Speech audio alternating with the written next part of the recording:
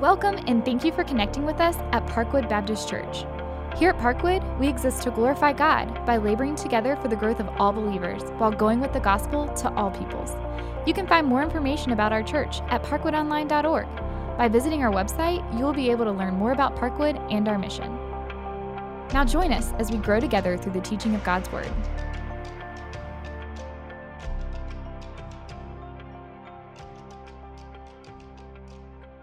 Good morning. It's good to be with you and good to share the word of the Lord with you today. We're in Luke chapter 2. We're going to pick up in verse 22. If you don't have a copy of the scripture, we have placed those back underneath the chairs. Maybe better to go toward the one in front of you, or it's a little bit hard to reach sometimes straight underneath you. Page 857 is where we are on those Bibles you'll find in the chairs. Luke chapter 2. 22 to 40, a passage of great joy. So I invite you to stand with me as I read the word of the Lord. And when the time came for their purification according to the law of Moses, they brought him up to Jerusalem to present him to the Lord, as it is written in the law of the Lord, every male who first opens the womb shall be called holy to the Lord, and to offer a sacrifice according to what is said in the law of the Lord, a pair of turtle doves or 2 young pigeons. And there was a man in Jerusalem whose name was Simeon, and this man was righteous and devout, waiting for the consolation of Israel, and the Holy Spirit was upon him. And it had been revealed to him by the Holy Spirit that he would not see death before he had seen the Lord's Christ.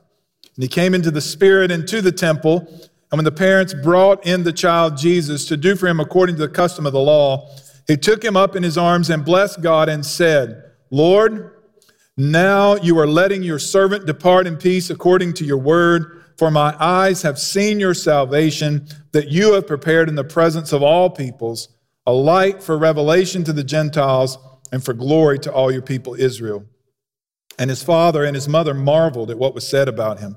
And Simeon blessed them and said to Mary his mother, Behold, this child is appointed for the fall and rising of many in Israel, and for a sign that is opposed, and a sword will pierce through your own heart also, so that thoughts from whom many hearts may be revealed. And there was a prophetess, Anna, the daughter of Phanuel, of the tribe of Asher. She was advanced in years, having lived with her husband 7 years from when she was a virgin, and then as a widow until she was 84. She did not depart from the temple, worshiping with fasting and prayer night and day. And coming up at that very hour, she began to give thanks to God and to speak to him to all who were waiting for the redemption of Jerusalem. And when they had performed everything according to the law of the Lord, they returned into Galilee to their own town Nazareth. And the child grew and became strong, filled with wisdom, and the favor of God was upon him. Let's pray.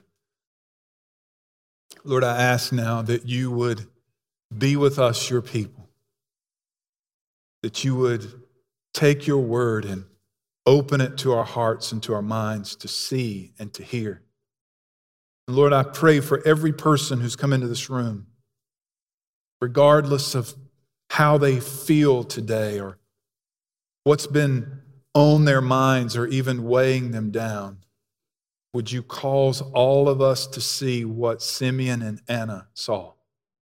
The joy of salvation, the joy of the Lord.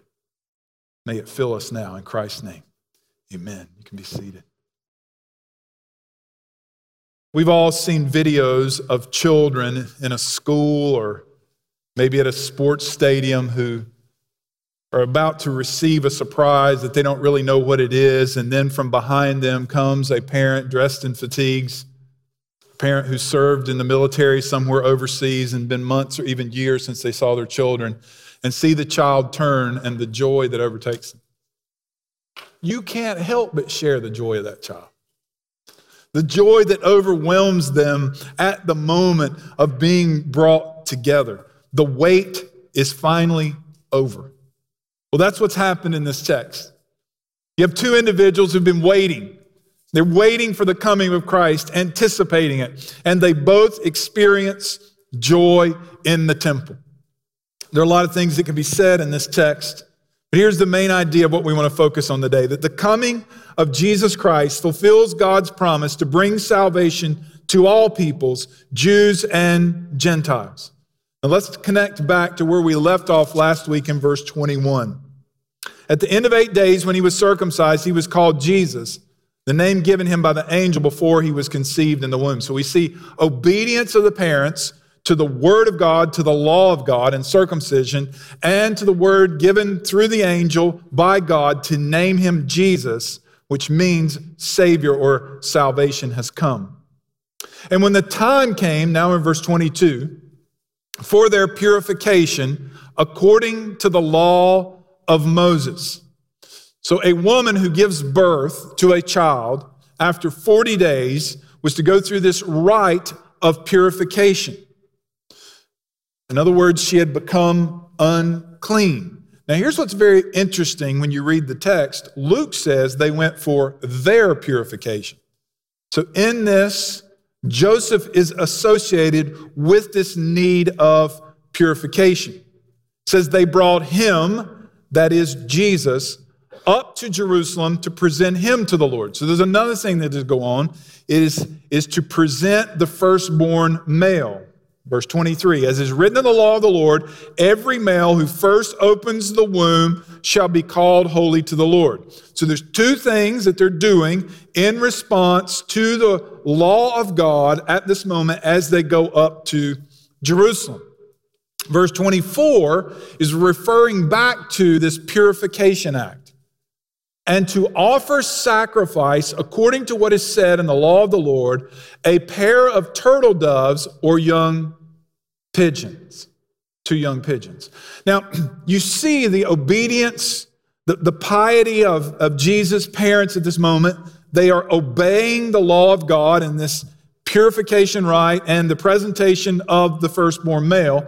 And if you're not really paying attention or not aware of what the Bible says, you miss something Luke's telling you. A pair of turtle doves or 2 young pigeons.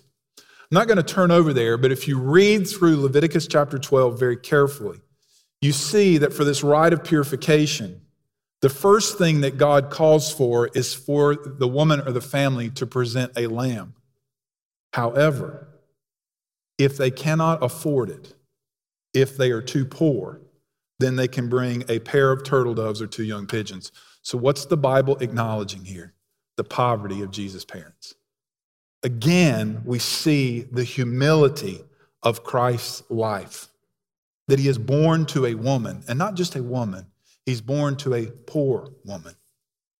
In Galatians 4:4, we're reminded that when the fullness of time had come, God sent forth his Son, born of a woman, born under the law. So before we move completely away from the birth narrative, Luke is reminding us of this truth again that Paul states clearly in Galatians, that he is born of a woman and he is born under the law. This is the way it had to be. Fully God, God sent forth his Son. He's fully God and fully man, born of a woman, born under the law which he kept perfectly so that he might redeem his people. Now, the rest of this text is going to focus on 2 people waiting for the consolation of Israel and the redemption of Israel. There's a word associated with both of them that they are waiting, or it could be translated expectantly waiting. This word occurs several times in the Bible, but half of its occurrences happen in Luke and in Acts. As Luke brings this idea of expectantly waiting, this steadfast faith of God's people waiting for what God has promised. Then you have these 2 common people. There's no high priest, no member of the Sanhedrin. There's no temple official. There's no priest or Levite as you come here to the temple. Rather, you have 2 otherwise unknown persons. Simeon and Anna. They never appear again in the Bible. This is it. This is the only occurrence that we have of their lives, but both of them embody a sincere faith. And don't miss this. It's a man and a woman who experience joy and peace. First, we focus on Simeon. And we see that upon seeing the Lord's Christ, Simeon proclaimed salvation for all peoples. Now, there was a man in Jerusalem whose name was Simeon. That's it. Just a man. His name's Simeon. Here's what's distinct about him. He was a righteous and devout man. That means he did what is right in the sight of God, and he sought after the Lord. He was devout in his faith. He was waiting, expectantly waiting, for the consolation of Israel. Now, consolation is not a word we use very often in the English language anymore. It means comfort, or quite literally, the source of comfort. So he's waiting for the source of comfort, the one who is going to comfort Israel. Now, brothers and sisters, just pause here for a second. Things are really hard in Israel right now. At the moment Simeon steps forth, it is a very difficult period. But Simeon's not looking for political relief. He's looking for salvation. He's looking for the salvation of the Lord. And here's why. Because the Holy Spirit was upon him. We're at the end of chapter 2. This is the 6th person that Luke has identified who is filled with the Holy Spirit, or that the Holy Spirit is upon them. Verse 26 says, it had been revealed to him by the Holy Spirit that he would not see death before he had seen the Lord's Christ. And he came in the Spirit into the temple. And when the parents brought in the child Jesus to do for him according to the custom of the law, he took him up in his arms and blessed God. Now notice that reasons associated with Simeon's work or person are not assigned to why Simeon sees. The reason Simeon sees what is happening here is it has been revealed to him by the Holy Spirit that before he dies, he would actually see the Lord's Christ, the promised Messiah. And the morning in which he wakes up, he is compelled by the Spirit to go into the temple. And the moment he sees the parents who brought in the child Jesus to do, and Luke repeats this, according to the law, it says he took him up in his arms and blessed God. The first thing you see in Simeon's reaction are not words. He touches. He's overwhelmed. So let me, you know that commercial about, not becoming your parents? I'm helping all of us who are getting older. Young parents don't want you to touch their kids, okay? Particularly now in COVID, but this is kind of a new thing. Society's shifted, so those of us older, you need permission, okay? So if these were modern parents, Mary and Joseph would freak because he doesn't say anything. He just grabs the child and he starts singing. This is a song. Lord, now you are letting your servant depart in peace according to your word. And here's what's interesting. Remember, Mary sings a song. Zechariah sings a song. They speak of the Lord in the third person. You can go back and read how they address the Lord differently. Simeon speaks directly to the Lord. Lord, now you are letting your servant depart in peace. He is so overjoyed. He is so satisfied in this moment of seeing the Lord's Christ. He's ready to die. He's ready to depart in peace. And he says that this is what the Lord has done according to his word, just as God had promised. The salvation that is in Christ should not catch people by surprise. It's expected. It's promised of God. It's what his word says. Verse 30 says, my eyes have seen your salvation that you have prepared in the presence of all peoples. Now, Simeon is not the only one to witness Christ. Thousands of people are going to witness Christ. He is prepared in the presence of people.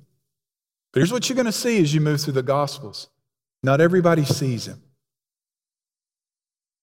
Not everyone sees him through the eyes of faith. But Simeon does. He sees salvation. A light for revelation to the Gentiles and for glory to your people Israel. Now, this has been alluded to by Luke. Now he becomes completely forthright. That this salvation is not just for Israel. This is for all peoples, for Jews and Gentiles. Israel's not the end. This is how most people saw it. They saw it politically. The Messiah is going to come. He's going to save the nation of Israel, and he's going to get rid of these political oppressors who have come in to take them over. And he sees that what God is doing is bigger than Israel, though the glory of God is revealed to the people of Israel. It is a light of revelation to the Gentiles through Israel, to the Jew first and then to the Gentile, is how Paul describes it. In Isaiah 52, he says, the Lord has bared his holy arm before the eyes of all the nations, and all the ends of the earth shall see the salvation of our God. That God is going to make this known to all the earth. Now you see in this, there are two separate things that it appears God's doing. A light of revelation to the Gentiles and a glory to your people Israel. I should have had this in your notes. Turn with me to Isaiah 60. What I want you to see is that it appears two separate things, but these things are intertwined. The prophet Isaiah, whom Luke is alluding to or directly quoting all the time as you read. In Isaiah 60 verse 1, the prophet says, arise, shine, for your light is come, and the glory of the Lord has risen upon you. For behold, darkness shall cover the earth, and thick darkness the peoples. But the Lord will arise upon you, and his glory will be seen upon you. And nations shall come to your light, and the kings to the brightness of your rising. You notice how Isaiah moves back and forth from using the word glory and light. That the reason we know that light has come is that the glory of the Lord has risen upon us. And that's what we see in Christ. We behold his glory, full of grace and truth. Now, before we move to look at Anna, I want you to make sure you don't miss what happens in verses 33 to 35. If you're reading Luke's gospel carefully, this is the first time we have an ominous tone. You can hear a deep note on an organ here. Boom. And his father and mother marveled at what was said about them. So this is kind of how I see it. Simeon singing and Mary and Joseph are going, what? And Simeon blessed them and said to Mary, behold, this child is appointed for the fall and rising of many in Israel, and for a sign that is opposed. Let me read the end of the sentence so you get that. For a sign that is opposed, so that thoughts from many hearts may be revealed. Here's why people are going to push back to Jesus. He's going to reveal who they are. That's why the Pharisees hate him. He reveals who they are. And then there's this parenthetical thought he throws in for Mary. And a sword will pierce through your own soul. You say, why didn't he say it to Joseph? Well, I think the answer is there's no evidence Joseph is still alive at the death of Jesus. But you have Mary there at the foot of the cross. And Simeon says, it's going to be painful, Mary. He's going to divide people. Rise and fall. Again, we go back to Isaiah chapter 8 and chapter 28, where Isaiah reveals what Peter and Paul both pick up and write about in their epistles. That Jesus is the rock of offense. He's the rock that we fall upon. It dashes us. But he's also the chief what? Cornerstone. He is for the rise, the building of his people, and the fall of others. It's this offense to Jesus that leads to his death. And Jesus openly acknowledges it. In Luke chapter 9, which is going to be a turning point in the gospel, he says, let these words sink into your ears. This is Jesus speaking. The Son of Man is about to be delivered into the hands of men. Why? Because this salvation, which Simeon has sung about, has to be purchased at a heavy cost. Yet, there is joy. It's the predominant mood of this text. There is great joy and there is great gratitude in this salvation that the Lord's Christ will bring. So as we turn to Anna, we see that upon seeing the redemption of Israel, Anna gives thanks and makes his coming known. And there was a prophetess, Anna, the daughter of Phanuel, of the tribe of Asher. She was advanced in years, having lived with her husband 7 years for him when she was a virgin, and then as a widow until she was 84. So we see Anna is, first of all, a daughter. That means she's a woman. Now, women are necessary to the narrative that Luke writes. He makes it absolutely overt that this gospel is not simply for men, it is for male and for female. Now, I'm not trying to be modern when I say that. And we don't want to read the Bible through modern eyes, but the Bible corrects things when we get them wrong. And we see here that the gospel is for everyone. Anna is a prophetess. She's a vessel for God's revelation. There's only one of 2 times that the word prophetess is used in the New Testament, and the other time is in Revelation. The other thing we see is that Anna is a widow. Now, what's a little confusing in the Greek is exactly how long she's been a widow or how old she is. The ESV makes the decision with a note, if you'll notice, to say that she was 84. But it also could mean that she's lived 84 years since the death of her husband. So she could be 105, approximately. She's a very old woman. And what has she done? She did not depart from the temple, worshiping and fasting, with fasting and prayer night and day. That doesn't mean she lived at the temple. There's no evidence that anyone was allowed to do that. It just meant continually you found this woman fasting and praying at the temple. She is totally and completely focused on serving the Lord. And coming up at that very hour. So here's where we're at. We're not in the innermost part of the temple. We're in the court of women. Because here Mary was there and Anna. So what transpired with Simeon, what he's saying at this very hour, Anna clues in on this. And it's not completely overt, there's overlap, but at this very hour, she began to give thanks. Maybe she hears Simeon sing, I don't know. But she begins to give thanks to God and to speak of him to all who are waiting for the redemption of Israel. So what does that mean? There are more people there that day waiting for this moment than Simeon and Anna. Some of you ask, how were people saved in the Old Testament? They looked to the coming Christ. They believed God would keep his promise and redeem. And these people gathered there looking for the coming Christ. Anna declares he's here.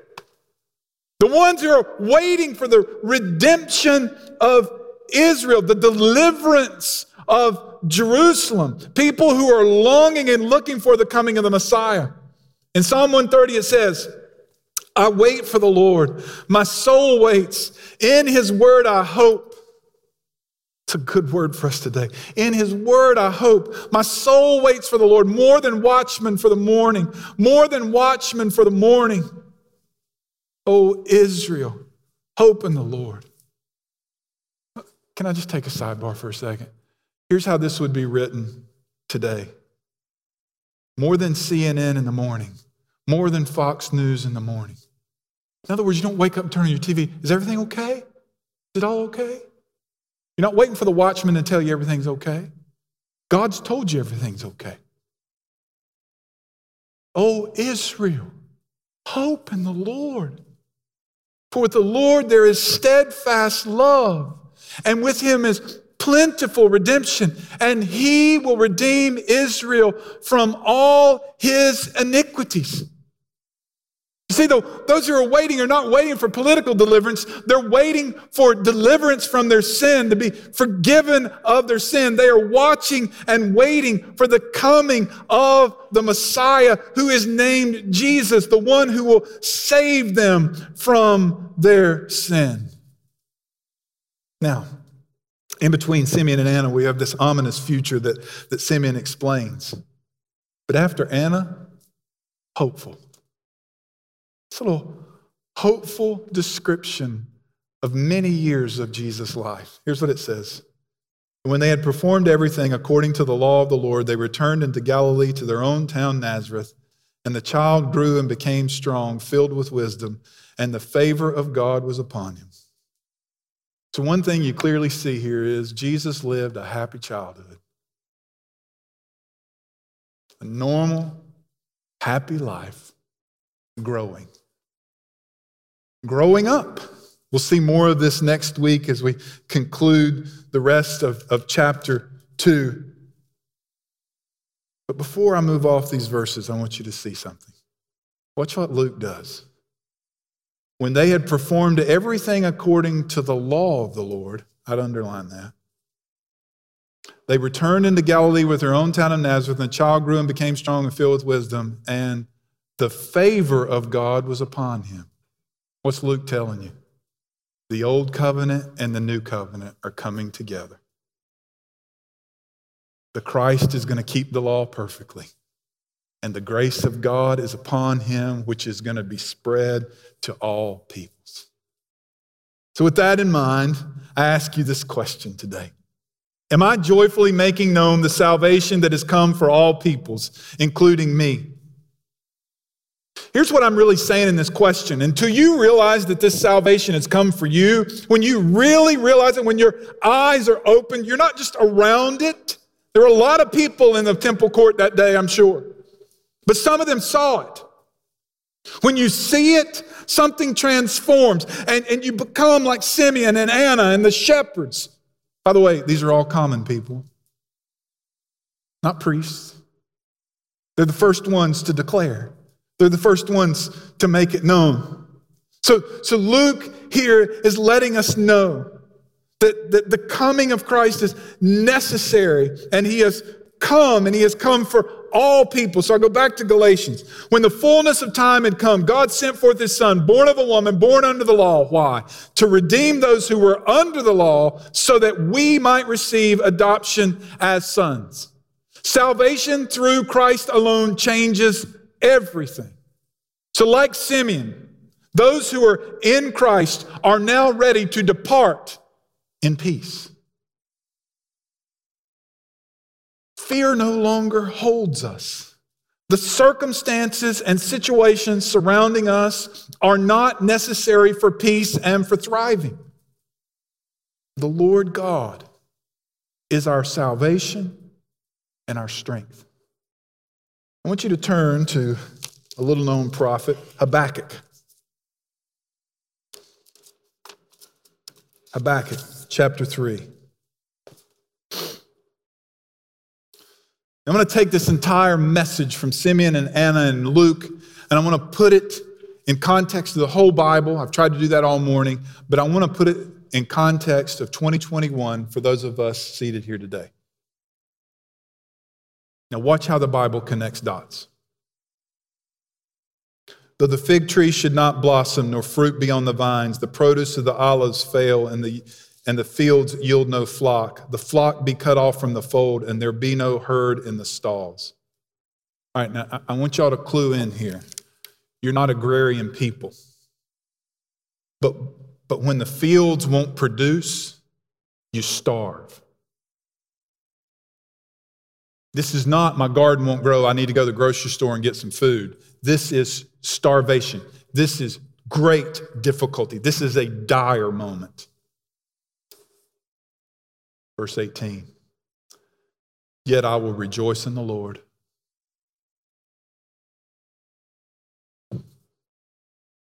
Brothers and sisters, this is my prayer for you as a pastor, as a follower of Jesus, and a man of God's word.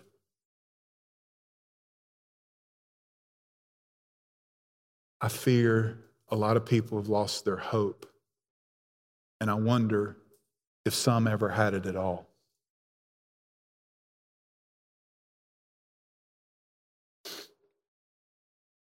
We're not even where Habakkuk describes, but we are in a moment of difficulty. And here's what would be true of God's people. We should rejoice in the Lord. Why? Because Habakkuk's going to answer it right here. Here's why you rejoice in the Lord when there's nothing in the fields. I will take joy in the God of my salvation. God, the Lord, is my strength. He will make my feet like the deer's. He makes me tread on high places, dangerous places. Why is the deer going up in the high places? Why? To eat. That God is going to so protect. He's going to so strengthen his people. He's going to provide. This is the God of our salvation. And brothers and sisters, my prayer for you this week, right now, is that the joy that overwhelmed Simeon and Anna would overwhelm you. That in a world to where the ominous tone is on us all the time, death, death, death, that we would be able to say, your servant is ready to depart in peace. Why? Because my eyes have seen salvation. Charles Wesley wrote, "Come, thou long expected Jesus, born to set your people free. From our fears and sins release us. Let us find our rest in thee. As Israel's strength and consolation, hope of all the earth thou art. Dear desire of every nation, joy of every longing heart." Brothers and sisters, for all who are in Christ and trusting him, you still have a longing heart. You ought to be like Simeon and Anna, looking. One day, you're going to turn around, and there he is, coming in all of his glory. And the wait will be over. And the fullness of our joy will be realized forever and ever. Come, Lord Jesus, come. Let's pray. Lord, in a moment, we're going to sing these words, all my hope is in your hands. I plead for men and women, for young people who are in this room who can't say that. I've sought faithfully to proclaim who you are today. And Lord, I pray that people would look to you, the one who lived a perfect life, the Son of God, who died on the cross in our place, taking our punishment, who was buried and 3 days later rose again, who has conquered sin and the grave. You alone are the source of salvation. And I pray that there would be repentance all throughout this room, a turning from sin, a looking to Christ, and that we would place our hope in your hands, for you alone can save. Lord, I pray that you would move among your people. Holy Spirit, overjoy your children now. May we sing the song of grace. For you have given us what we could never have earned, and we certainly do not deserve. We pray this in Christ's name. Amen. Let's stand and sing.